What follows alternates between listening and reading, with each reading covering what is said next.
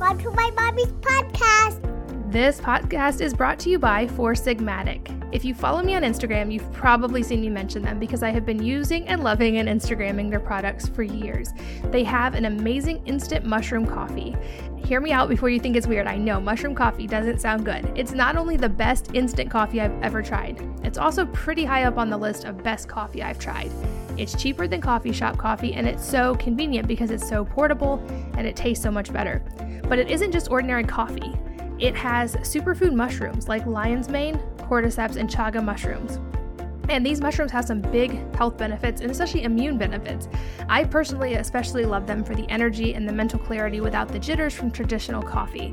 And did I mention how good it tastes? So I always take these instant coffee packets with me when I travel, and I also always drink it at home these days now that they have a big tin that lasts about a month, so I don't have to open a little packet every day. Some friends of ours recently traveled for 3 months carrying only the backpacks on their backs, and they brought an entire 3-month supply of this instant coffee in their bag that had limited space. In other words, this coffee beat out a pair of jeans for how important it was to make it in the bag. It's that good. And of course, if you aren't a caffeine person, they also have a variety of mushroom teas and other products that don't have the coffee, so you can get the benefits without the caffeine. And I love them so much that I reached out and they agreed to give a discount to my listeners. So go to foursigmatic.com/wellnessmama and use the code wellnessmama to get 10% off. That's foursigmatic, foursigmatic.com/wellnessmama. This podcast is brought to you by an amazing supplement called Atrantil. And I turned to this supplement when my husband was struggling with recovering from SIBO, which is small intestinal bacterial overgrowth, and I surprisingly fell in love with it myself for just overall gut health. So if you're listening to this podcast, you probably care about your health, care about what you eat, and you probably understand a little bit about gut health. And if you've done the diet changes and the probiotics and even medicine, but you're not finding real relief for digestive problems or leaky gut, this may be the answer for you. So Atrantil is developed by a board-certified gastroenterologist, Dr. Ken Brown, and it naturally addresses issues like bloating, SIBO, IBS, leaky gut, and other issues with digestive health. It's all natural, it's over the counter, and it works within the bowel, which is a difficult thing to get a supplement to do. It's well tolerated and it has no known drug interactions, and it's 100% money back guaranteed. So the cool part is, there's published clinical trials that have shown that more than 4 out of 5 people who suffer from digestive symptoms find actual relief with Atrantil, and that was certainly the case for my husband. And I reached out to them because we noticed such an amazing difference from this supplement, and they agreed to give listeners a 15% discount. If you want to check them out, go to lovemytummy.com/wellnessmama and use the code WELLMAMA, WELLMAMA, for a 15% discount, and those links will also be in the show notes as well. Welcome to the Healthy Moms Podcast. I'm Katie from wellnessmama.com, and I am excited about today's interview because it's a topic that I have been really trying to research myself, and I found an amazing book by an amazing author, and I get to chat with her today. Margot Bisnow is the author of the book Raising an Entrepreneur, 10 Rules for Nurturing Risk Takers, Problem Solvers, and Change Makers, and I love that title so much. So she spent 20 years in the government, including as staff director of the President's Council of Economic Advisors. Both of her children are grown. One of them has a successful, he has several songs. He's a successful musician with the band Magic Giant. And her other son founded a group called Summit, which is an international conference series for millennial entrepreneurs and creatives. And they led the purchase of an entire mountain in Utah, which is the permanent home for their community. Her husband, Mark, is also an entrepreneur, forming his national newsletter company, Bisnow Media, at age 50. And of course, now she's an entrepreneur as well, with her writing career and all of the work she does. And I'm super excited to jump in and talk. Margot, welcome. Thanks for being here. Thank you. I'm so excited. This is going to be so fun. This is a topic that's kind of near and dear to my heart because I am at this point in my life an entrepreneur, but it almost was an accidental fall into that. I was just trying to help people and on my own health journey and ended up creating a business out of it. But now raising 6 kids, I want to make sure that I'm forming them and helping them to become successful in whatever area of life they choose as adults. So you've raised 2 successful entrepreneurs. You and your husband are both entrepreneurs. I can only imagine how type A your whole family must be. But I think all parents want to give their children the best in life and to raise them with the skills they need to be successful, and you've done that. So Let's talk about that. You've done research on what factors can really impact a child and their later ability to be successful in the world, whether that's as an entrepreneur or working independently or even being a doctor. So can you share what motivated you to do this kind of research and what you found? Thank you. And by the way, my hat is off to you if you have 6 kids, because two was a lot. Especially with boys. Boys are high energy at the beginning, especially. I can't even imagine what it's like putting dinner on the table for 8 people every night. But anyhow, as you said, my son Elliot started Summit, which is these conferences of young, mostly young entrepreneurs. And I'd meet all these incredible people who'd started life-changing companies and nonprofits. And I asked all of them how they ended up the way they did, so willing to put everything on the line for an idea, so willing to work so tirelessly to turn their passion into a project. And every single one of them said the same thing to me, which you will really love. They all said, I had a mom who believed in me. My mom told me I could be anything I wanted. I could do anything I wanted. And I was so struck by this, and I just kept talking about it all the time. And finally, my kids, I think as they got tired of hearing me talk about it, they said, Mom, you just need to write a book. So I thought, well, if I'm going to write a book, I have to really interview the entrepreneurs and their moms about how they were raised. I thought I'd end up interviewing 15. I ended up interviewing 60. And I would have interviewed 50 more, except I had a finite length from my publisher. But I just, the more I did it, the more fascinating it became for me. That is really cool. So after talking to 60 entrepreneurs, I bet you got a kind of across the board different answers and different things. What were some of the commonalities? I'm really curious because I have a couple of friends who are both entrepreneurs, and actually there's 4 siblings and they're all really entrepreneurial. And I always am like, what did your mom do? What did she tell you? So you have asked these questions to the entrepreneurs. So what were those commonalities that you found? Well, as I said, the one key thing that every single person had in common was they had someone who believed in them. Generally, that someone was a parent, and typically that parent was a mom. But I don't want to say if you don't have a mom that you can't become an entrepreneur. At some point, you need someone who believes in you. Generally, that's a mom. And when I say, I've been going around the country talking to groups, and I say this, well, you have to have, every one of these kids had a parent who believed in them. And they say to me, no, every parent believes in their child. And I say, no. Every parent loves their child. Every parent wants their child to be successful. Every parent wants their child to be happy. But actually, most parents don't believe in their child. I think most parents think if their child does the thing that makes their heart sing, they can't make a living. So I think most parents say things like, of course, you can take music lessons in high school, but in college you have to major in something useful. Or put away your computer game and study your history. Or stop drawing and study your math. The parents in this book didn't do that. They said, we are so proud of you for how hard you're working on your computer game or your art or your music or whatever it was that the kids were doing. That's really interesting. I think you're right that obviously every parent loves their child, but that there's probably more intentionality to nurturing them in a way that's going to make them, especially a risk taker. That was actually something I had to overcome in myself when I started out into this kind of entrepreneurial world by accident, is I still had all these kind of scripts in my head talking about how, a job is more security and this is crazy and this is risky and why are you doing this? And I had to work through that in my own head. But that's awesome that a lot of these people, probably their parents kind of gave them a leg up on that to begin with. Well, that's another sort of whole aspect to what I'm talking about, which is, and you've kind of hit the nail on the head. I think one of the main differences between entrepreneurs and other people is their attitude toward risk, which is part of their attitude toward failure. I've always loved the quote from Billie Jean King, who said, we don't call it failure, we call it feedback. And these entrepreneurs were never punished for screwing up. They were never told they did a bad thing if they failed. If they really screwed up badly, they had to fix it, but they weren't punished. And so they developed a lack of fear about trying new things. And something else that's really, I think, just so interesting is they were praised for how hard they were working. not how well they did. So research has come out that shows that if you only praise a child for success, you get kids who are only willing to take on easy things they know they can master. Whereas if you praise a child for effort, you end up getting kids who are willing to take on hard projects and take on a lot of risk. And I just think that's super important if you want your child to end up being entrepreneurial.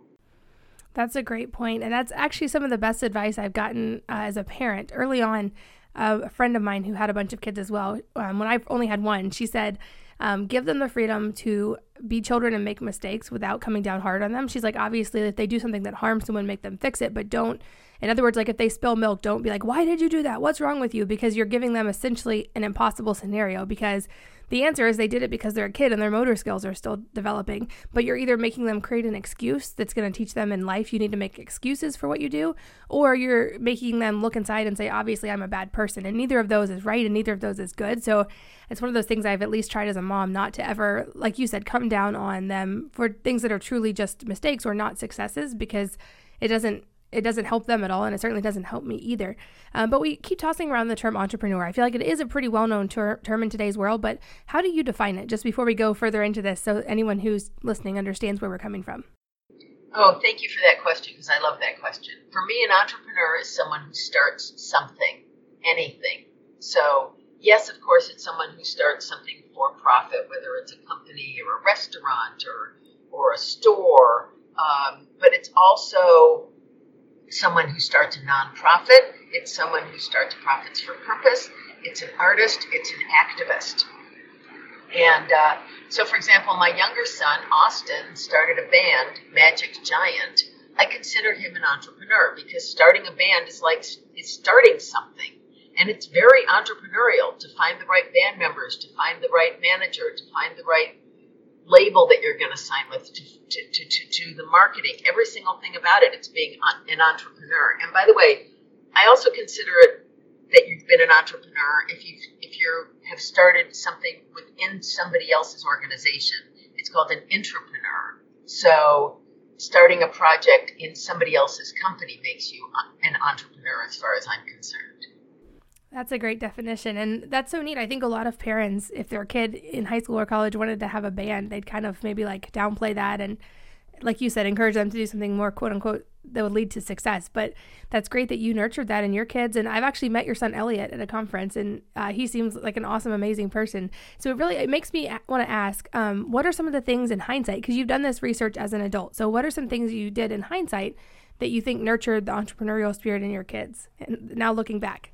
Yeah, it's funny because, when you gave the sort of description of our family, you said we were all entrepreneurs, and I guess we are now, but we certainly weren't when our kids were growing up.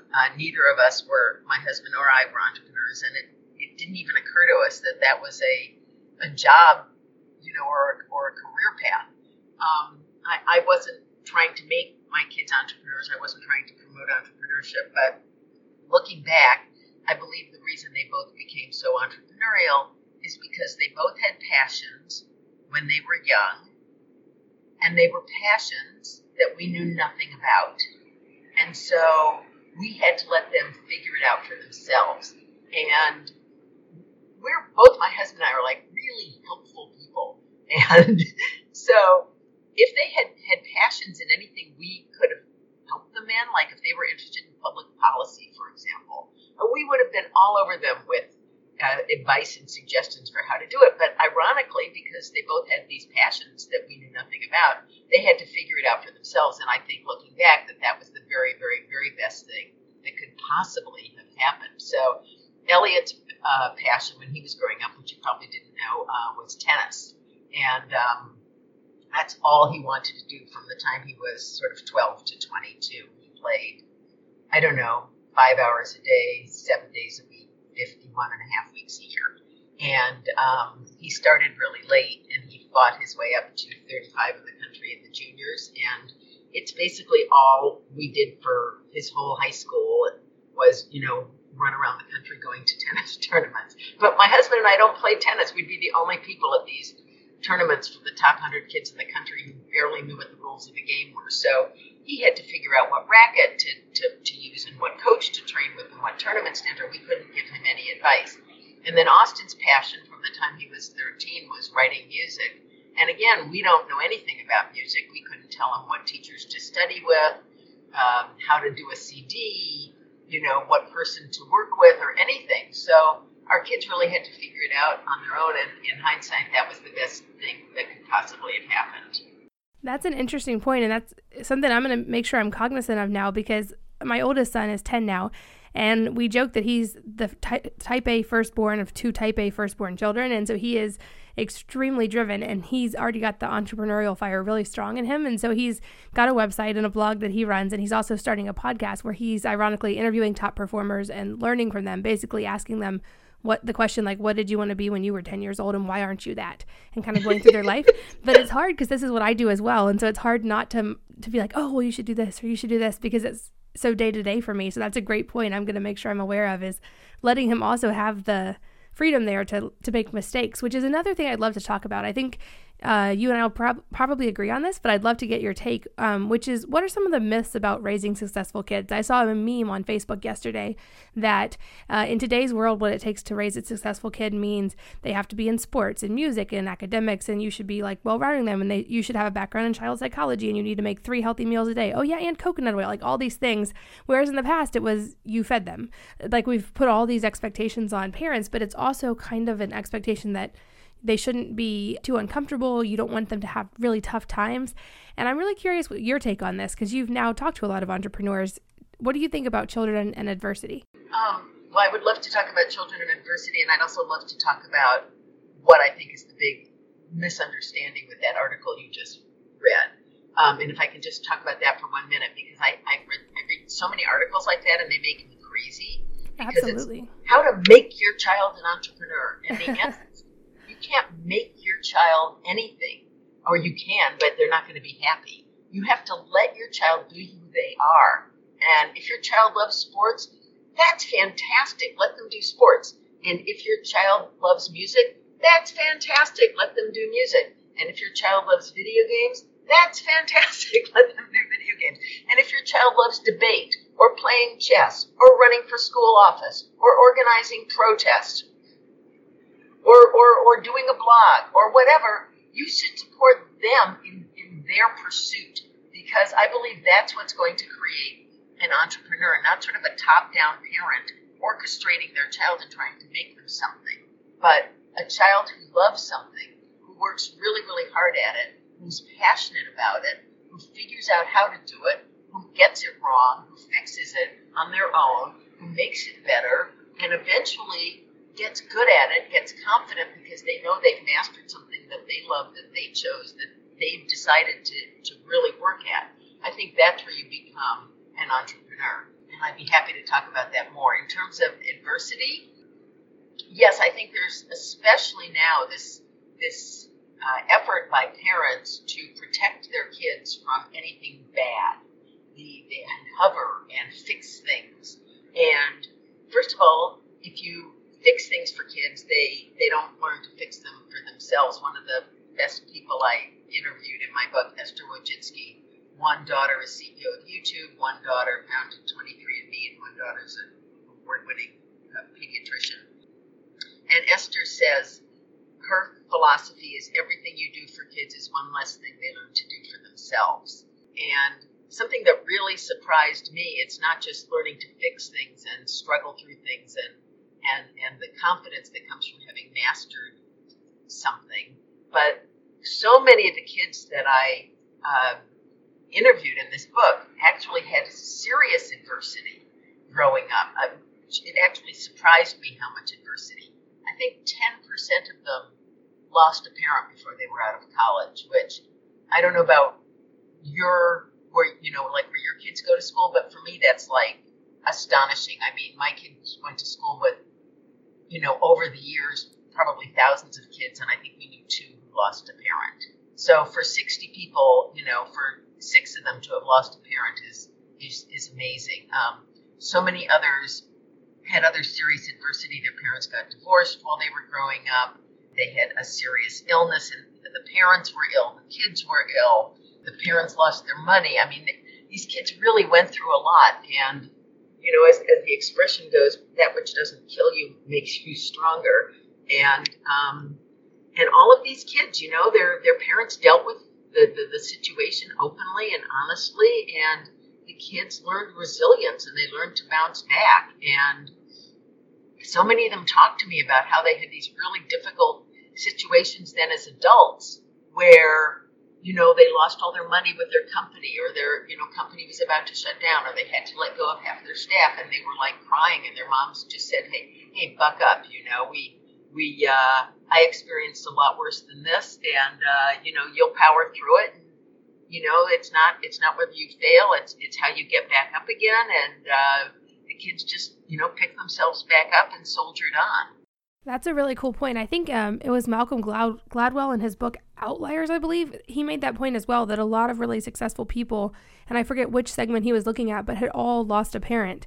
I know I didn't personally, my parents are both still living, but I had other adversity, especially in high school, that was pretty tough. But it's interesting that that's a common factor. And I think for those of us who are raising, especially younger children now, I'm curious if you had any ways or suggestions on how to nurture this, because also as a parent, we can't really purposely create adversity for our children. And obviously you hope that neither one of you is going to die while they're in high school or college. But are there things that we can do?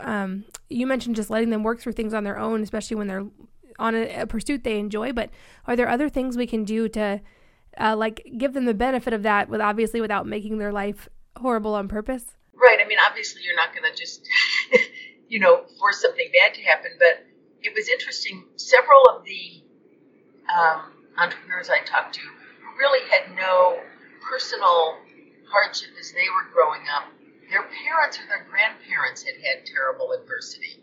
And their parents talked about this all the time.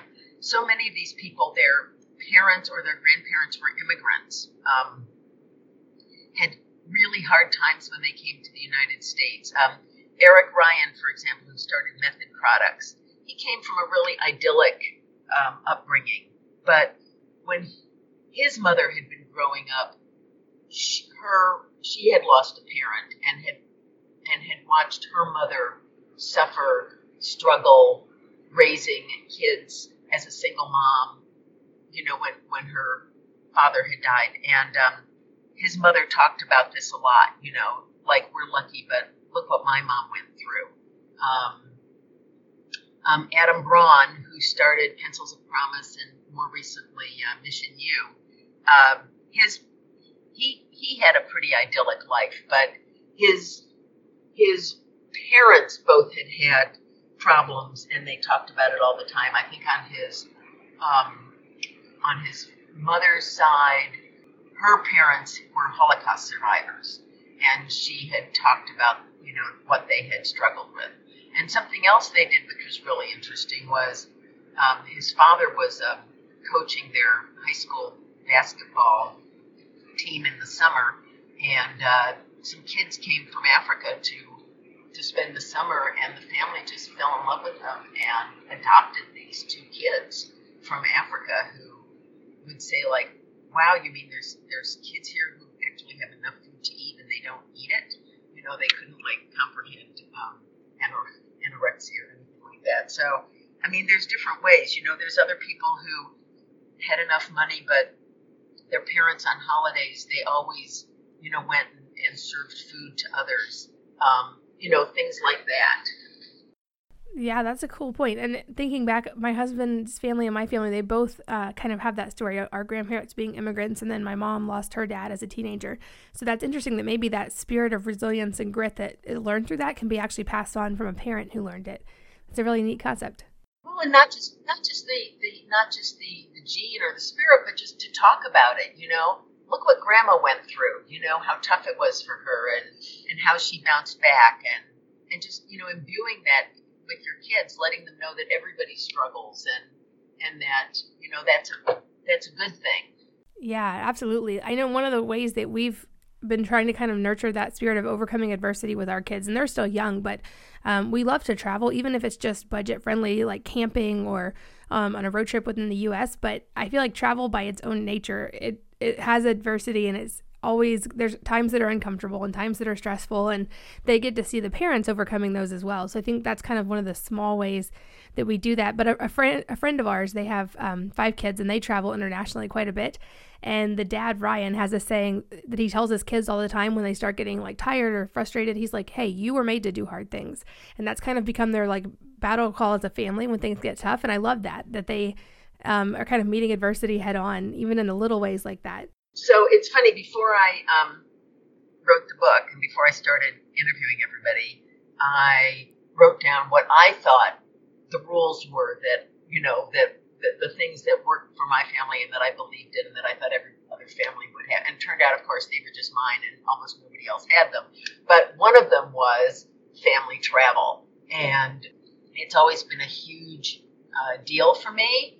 And it's always been a big part of our life. And I say in the book that I wanted the kids to travel so that they'd realize that there were other ways of doing things and other cultures and other kinds of people. But what I realized looking back is that these trips together made us a family because you have all this time together. And as you say, you're working through things and you're seeing things and you're experiencing things and sharing things just as a family with nobody else.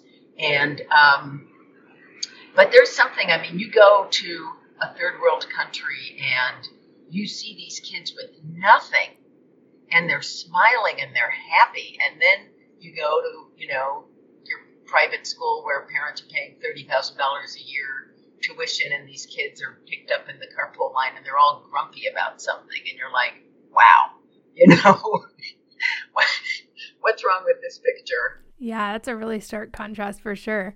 Another thing I'd love to get your take on is birth order, because I have a lot of friends who are entrepreneurs now, and we even have like a group of families that we just get together and either camp or hang out a couple times a year where all the parents are entrepreneurs. And one of those times I was like, hey, just out of curiosity, like where's everybody in their birth order in their family? And we went around the room and it was like first.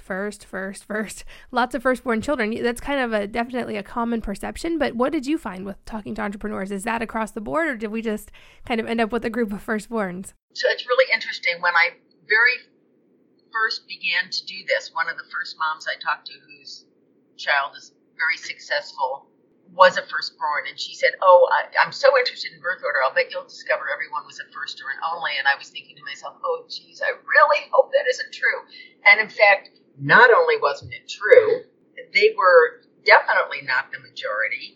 Birth order was all over the map. There were the middle of 3, there were the youngest of 3, there was the middle of 5, there was the youngest of 5, there was the youngest of 7. They were all over the map. But the thing I loved is that every single entrepreneur I talked to, wherever they were in the birth order, they would always bring it up to me and they would say how that was perfect and how that's why they become an entrepreneur. So, Robert Stevens, who started Geek Squad, who was the youngest of 7, said, I'm so lucky because I think by the time my parents got to me, they were just kind of exhausted and they left me alone. And I got to be who I wanted to be. And, that's why I became an entrepreneur. Somebody else would say to me something like, I was the third of 4 kids and my mom was so focused on the first 2 and then the fourth was kind of a problem and she just kind of left me alone. And increasingly, like every single person talked about where they were in the birth order being so good for them. And I've just actually read The Originals by Adam Grant. And his point, he's done a lot of research and discovered that something like 40% of all entrepreneurs are actually last born.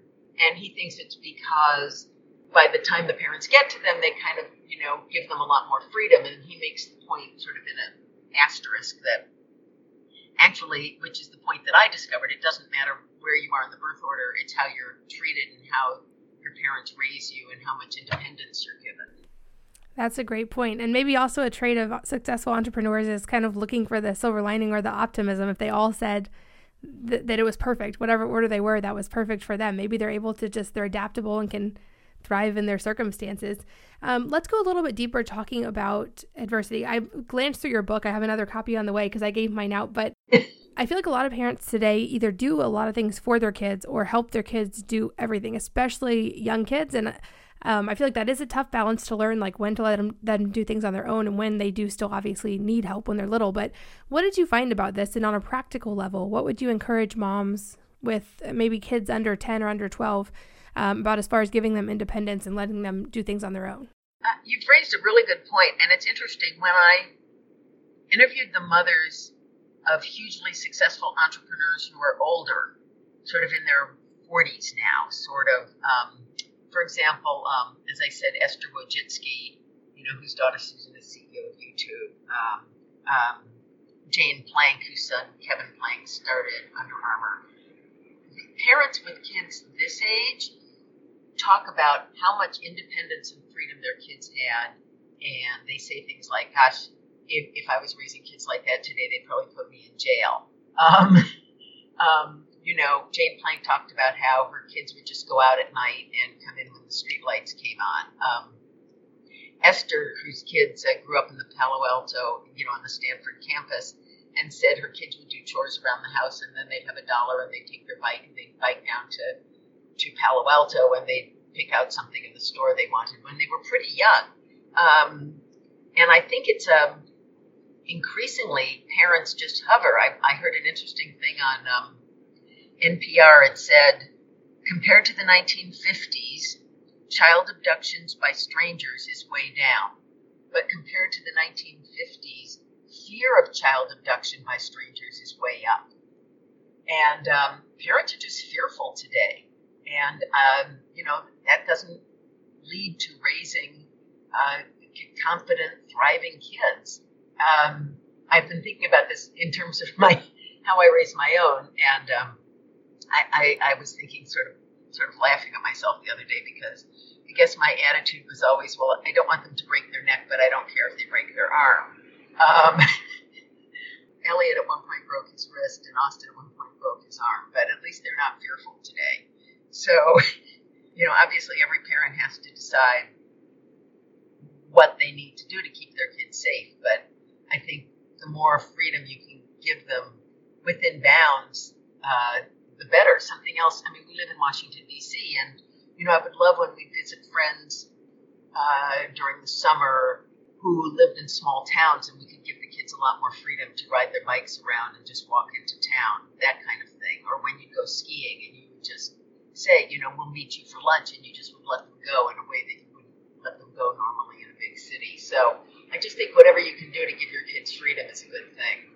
I love that metric. If they're going to break their neck, it's a no, but if they're going to break their arm, it's okay. That's a good benchmark to have in your mind, because as a mom, I know our first instinct is like, we don't want our kids to break anything, but if they never take a risk that could eventually lead to breaking something, you're also psychologically probably hurting them. There was a really good article, I think it was in the Atlantic a few years back, talking about the psychological damage that actually happens to kids when they're not allowed to take risk, or even perceived risk, when they don't find those boundaries on their own when they're little. And I think about that as I watch my baby learn how to walk recently. I'm like, she's not realistically going to actually die from learning how to walk, or even like climbing up on things and falling off of them. But by doing that, she's learning where her limits are and what's safe and what's not and what hurts and what doesn't. And if you protect them from that, I feel like in life, there's kind of a metaphor there. If you protect your kids from every bump and bruise and fall and climb and everything they could do, you're kind of, in a sense, stunting them not on walking, but on a metaphorical walking and learning risk-taking as they're older. Right, you'll end up with fearful kids who won't be willing to try something, that might fail. And now I just want to say, when one of your kids falls down and breaks their wrist, don't get mad at me. But the other thing is, it's really, and I think about this sometimes, like, I look back at our life and I think about all these things at the time that I thought were really bad and how they turned out to be really great. In hindsight, sort of ironically. And one of them was Austin actually ended up also breaking a leg. And that was like in the first day of basketball camp when he was 13. And I'd signed him up for a summer of sports camps. Both my kids were really into sports. And he broke his leg and he couldn't do any more sports camps for the summer. And I was desperate to find a camp to sign him up for. And basically everything was full. And I found one program that had writing music on a computer, and I signed him up for that, and he fell madly in love with it, and he's been writing music since he was 13, and when he applied to college to major in music composition, they said, it's incredible that he discovered writing music so young, because most people don't discover it until high school or college. So sometimes even things you think are horrible end up having wonderful, benefits. That's great. This podcast is brought to you by Four Sigmatic. If you follow me on Instagram, you've probably seen me mention them because I have been using and loving and Instagramming their products for years. They have an amazing instant mushroom coffee. Hear me out before you think it's weird. I know mushroom coffee doesn't sound good. It's not only the best instant coffee I've ever tried, it's also pretty high up on the list of best coffee I've tried. It's cheaper than coffee shop coffee, and it's so convenient because it's so portable and it tastes so much better. But it isn't just ordinary coffee. It has superfood mushrooms like lion's mane, cordyceps, and chaga mushrooms. And these mushrooms have some big health benefits and especially immune benefits. I personally especially love them for the energy and the mental clarity without the jitters from traditional coffee. And did I mention how good it tastes? So I always take these instant coffee packets with me when I travel, and I also always drink it at home these days now that they have a big tin that lasts about a month, so I don't have to open a little packet every day. Some friends of ours recently traveled for 3 months carrying only the backpacks on their backs, and they brought an entire 3-month supply of this instant coffee in their bag that had limited space. In other words, this coffee beat out a pair of jeans for how important it was to make it in the bag. It's that good. And of course, if you aren't a caffeine person, they also have a variety of mushroom teas and other products that don't have the coffee, so you can get the benefits without the caffeine. And I love them so much that I reached out and they agreed to give a discount to my listeners. So go to foursigmatic.com/wellnessmama and use the code wellnessmama to get 10% off. That's foursigmatic, foursigmatic.com/wellnessmama. This podcast is brought to you by an amazing supplement called Atrantil. And I turned to this supplement when my husband was struggling with recovering from SIBO, which is small intestinal bacterial overgrowth, and I surprisingly fell in love with it myself for just overall gut health. So if you're listening to this podcast, you probably care about your health, care about what you eat, and you probably understand a little bit about gut health. And if you've done the diet changes and the probiotics and even medicine, but you're not finding real relief for digestive problems or leaky gut, this may be the answer for you. So Atrantil is developed by a board-certified gastroenterologist, Dr. Ken Brown, and it naturally addresses issues like bloating, SIBO, IBS, leaky gut, and other issues with digestive health. It's all natural, it's over the counter, and it works within the bowel, which is a difficult thing to get a supplement to do. It's well tolerated and it has no known drug interactions, and it's 100% money back guaranteed. So the cool part is there's published clinical trials that have shown that more than 4 out of 5 people who suffer from digestive symptoms find actual relief with Atrantil, and that was certainly the case for my husband. And I reached out to them because we noticed such an amazing difference from this supplement, and they agreed to give listeners a 15% discount. If you want to check them out, go to lovemytummy.com/wellnessmama and use the code WELLMAMA, WELLMAMA, for a 15% discount, and those links will also be in the show notes as well. So that you brought up another interesting point that I would love to touch on, and that's higher education, because my husband and I both have college degrees, but it's something we actually, it's a controversial view, I think, for a lot of people, but we don't actively encourage our kids to go to college. For instance, I didn't know until I got to college that you had a choice. I thought it was a thing everybody did, but we're definitely not raising our children that way, especially in today's world. I feel like education doesn't actually offer the same value, higher education, in a world where you can actually learn all those skills on your own on the internet or through more curated education. But I'm curious your take and what you found with entrepreneurs. Do people need to go to college in today's world to be successful? And is there a point of diminishing returns with higher education? What did you find there? Yeah, no, I love this topic, and I could talk about it for the rest of the hour. I have an MBA. My husband has a law degree. My father was a professor. I grew up in university towns. It never occurred to me that it was even a possibility that I would have a child who didn't go to college. It just wasn't in my universe. And Elliot dropped out halfway through his junior year, and I had to kind of reevaluate. And I've given it a lot of thought, and obviously I looked into it when I did the research for the book. I would say about a third of the entrepreneurs were academic superstars, breezed through college, got advanced degrees. There was a Rhodes Scholar, They were, valedictorians of their college class. But there were another third that struggled through school, graduated but were never happy. And then there were another third, I'm sort of at rough numbers here, who didn't go to college or who dropped out partway through. And again, I think the answer is there's not one answer. You don't want to say to your child, this is your path because this is the path that people take. You want to say, what's going to make you thrive? What's going to work for you? And if your kid is like madly in love with some topic and wants to get a PhD in that and spend their life in it, hey, God bless them. And if your kid isn't happy and doesn't want to go to college, that's great too.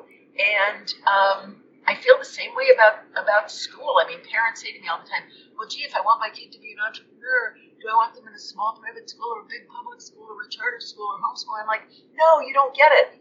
You want your kid in a school where they can thrive. And it's going to be different for every child. And there were parents in this book that pulled their kids out of their small private school and put them in big public schools. And there were parents that pulled their kids out of big public schools and put them in small private schools. And something that you realize is, while some entrepreneurs were academic stars, a lot of others, they were really smart, but they just school didn't work for them. A lot of entrepreneurs have very different learning styles. They don't give the teachers the answers they want. They don't like to sit still. They don't want to, just regurgitate answers. They want to think outside the box. They want to do things differently. And lots of times teachers find that annoying. And then there's the whole thing about college today. If you send your kid to a private college, you're talking about $250,000. It's about $60,000 a year, which is just horrifying. And I think there's 43 million Americans now have college debt. They've got so much college debt they can't even start a company because they can't afford to have zero income for a few years because they're paying back these loans.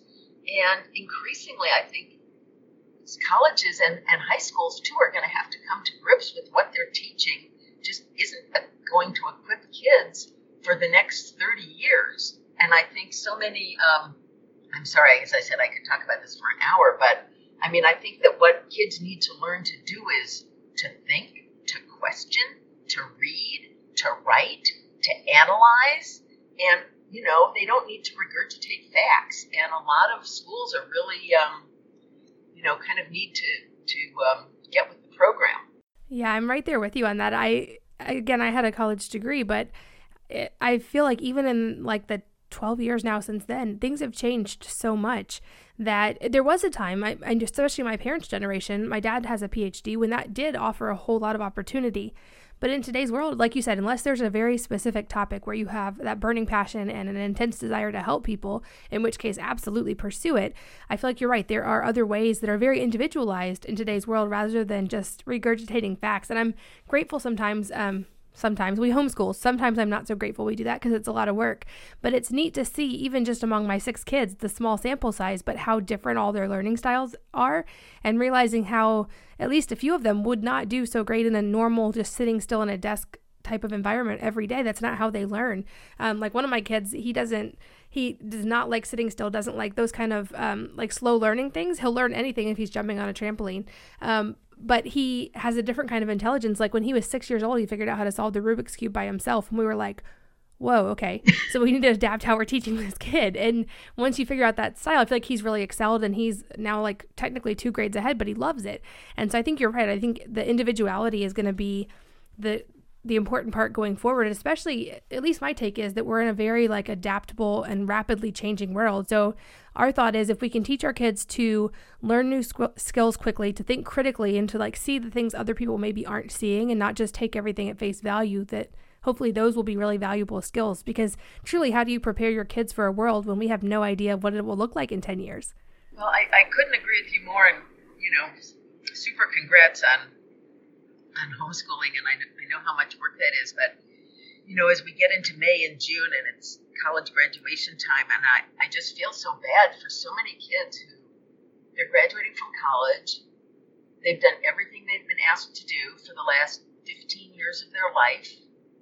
They studied the things they've been told to study. They got good grades in all their subjects in high school so that they could get into a good college, and they got good grades in college so that they could graduate.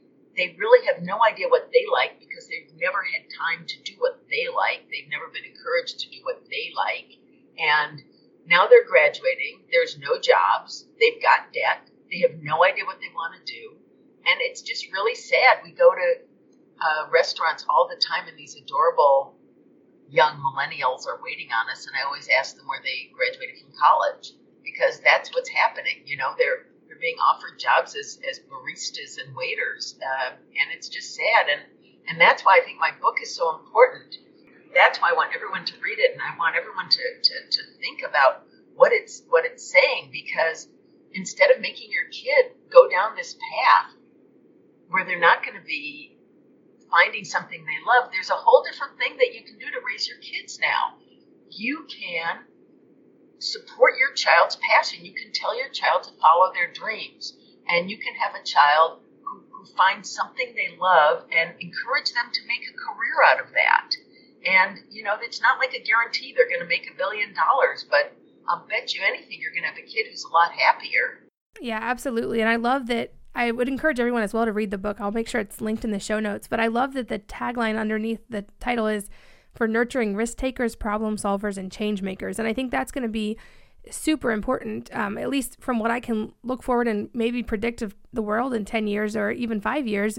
We know we've got all kinds of nutrition-related problems in society. We've got all kinds of medically related problems in society. And we have all kinds of economic-related problems in society. And we're going to need people who think outside the box and who have innovative solutions if we're going to be able to tackle these. So I think you're so right. If you can raise your kids without that fear of taking risk, and let them go, let them learn. I think it was Henry Ford, when he was trying to build the first car, he wanted a shatterproof window. And all these scientists kept telling him it couldn't be done, couldn't be done, couldn't be done. And he said, get me the young guys who don't know it can't be done yet. And they figured it out.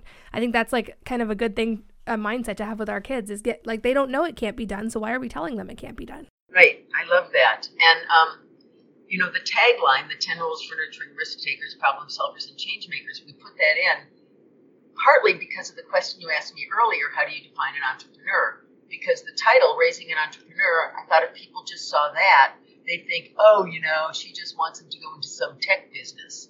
And as I said before, for me, an entrepreneur is any problem solver, risk taker, change maker in any field. We were talking about, kids that don't make teachers happy sometimes because they do things differently. One of my favorite stories in the book is this guy, Benny Blanco, who I think has written 20 number one songs. He's written songs for Maroon 5 and Rihanna and Katy Perry and on and on and on and on. And his mom told me that when he was in kindergarten, she'd get a call every week from the teacher saying, Benny won't sit in the circle. And she would say, so? And I love this story because I just thought, how great that his mom said so, because I would have freaked out, I think, back then and, tried to get him to sit in the circle. But it's just like, you with your homeschooling your kid, he doesn't need to sit in the circle. Your kid can go figure out the Rubik's Cube by jumping up and down on a trampoline. It's just whatever works for them. And I just think the more parents and teachers realize this, the happier our kids are going to be. Absolutely. Not making, he hates sitting down and doing worksheets, but when he was 6 or 7, also riding in the car, the kids were asking about gas mileage. And I was like, well, think about it in your head. If you have this many gallons and you get this many miles per gallon, and he could do that division and multiplication, no problem in his head. So like you said, it's nurturing their strengths. And I'd love to talk too. So what about the mom who's maybe listening and thinking well, that's all well and good, but why do I actually want to raise an entrepreneur? Because I want them to have a job that's more secure, and that just sounds so risky and it's going to be really hard. What do you say to those moms? Well, first of all, I don't think what you want is what you should force on your child. What you want is a happy child, and you want your child to do something that makes your child thrive. And by the way, in terms of a stable job, just remind me, what's a stable job? Working for Kodak, working for, Polaroid, right. Working for Arthur Andersen, working for Sears, working for Macy's. I mean, you tell me, what is a stable job in the world today? And that's part of the answer. Like, I don't think anything is guaranteed as a safe job anymore. And even if it were, if your child isn't happy, I'm not sure that that's the solution for them. But the other part of that is, look, they can be entrepreneurial in any field, even if they're not entrepreneurs. So even if your child becomes a school principal, and I mean, that doesn't sound like an entrepreneur, but if they view their job entrepreneurially in order to find new ways to solve old problems, to see opportunity that others don't see, to risk new projects for their school district, there's so many things that can be improved if people think in an entrepreneurial way. Like you said, Henry Ford said, show me the person who doesn't know that it can't be done.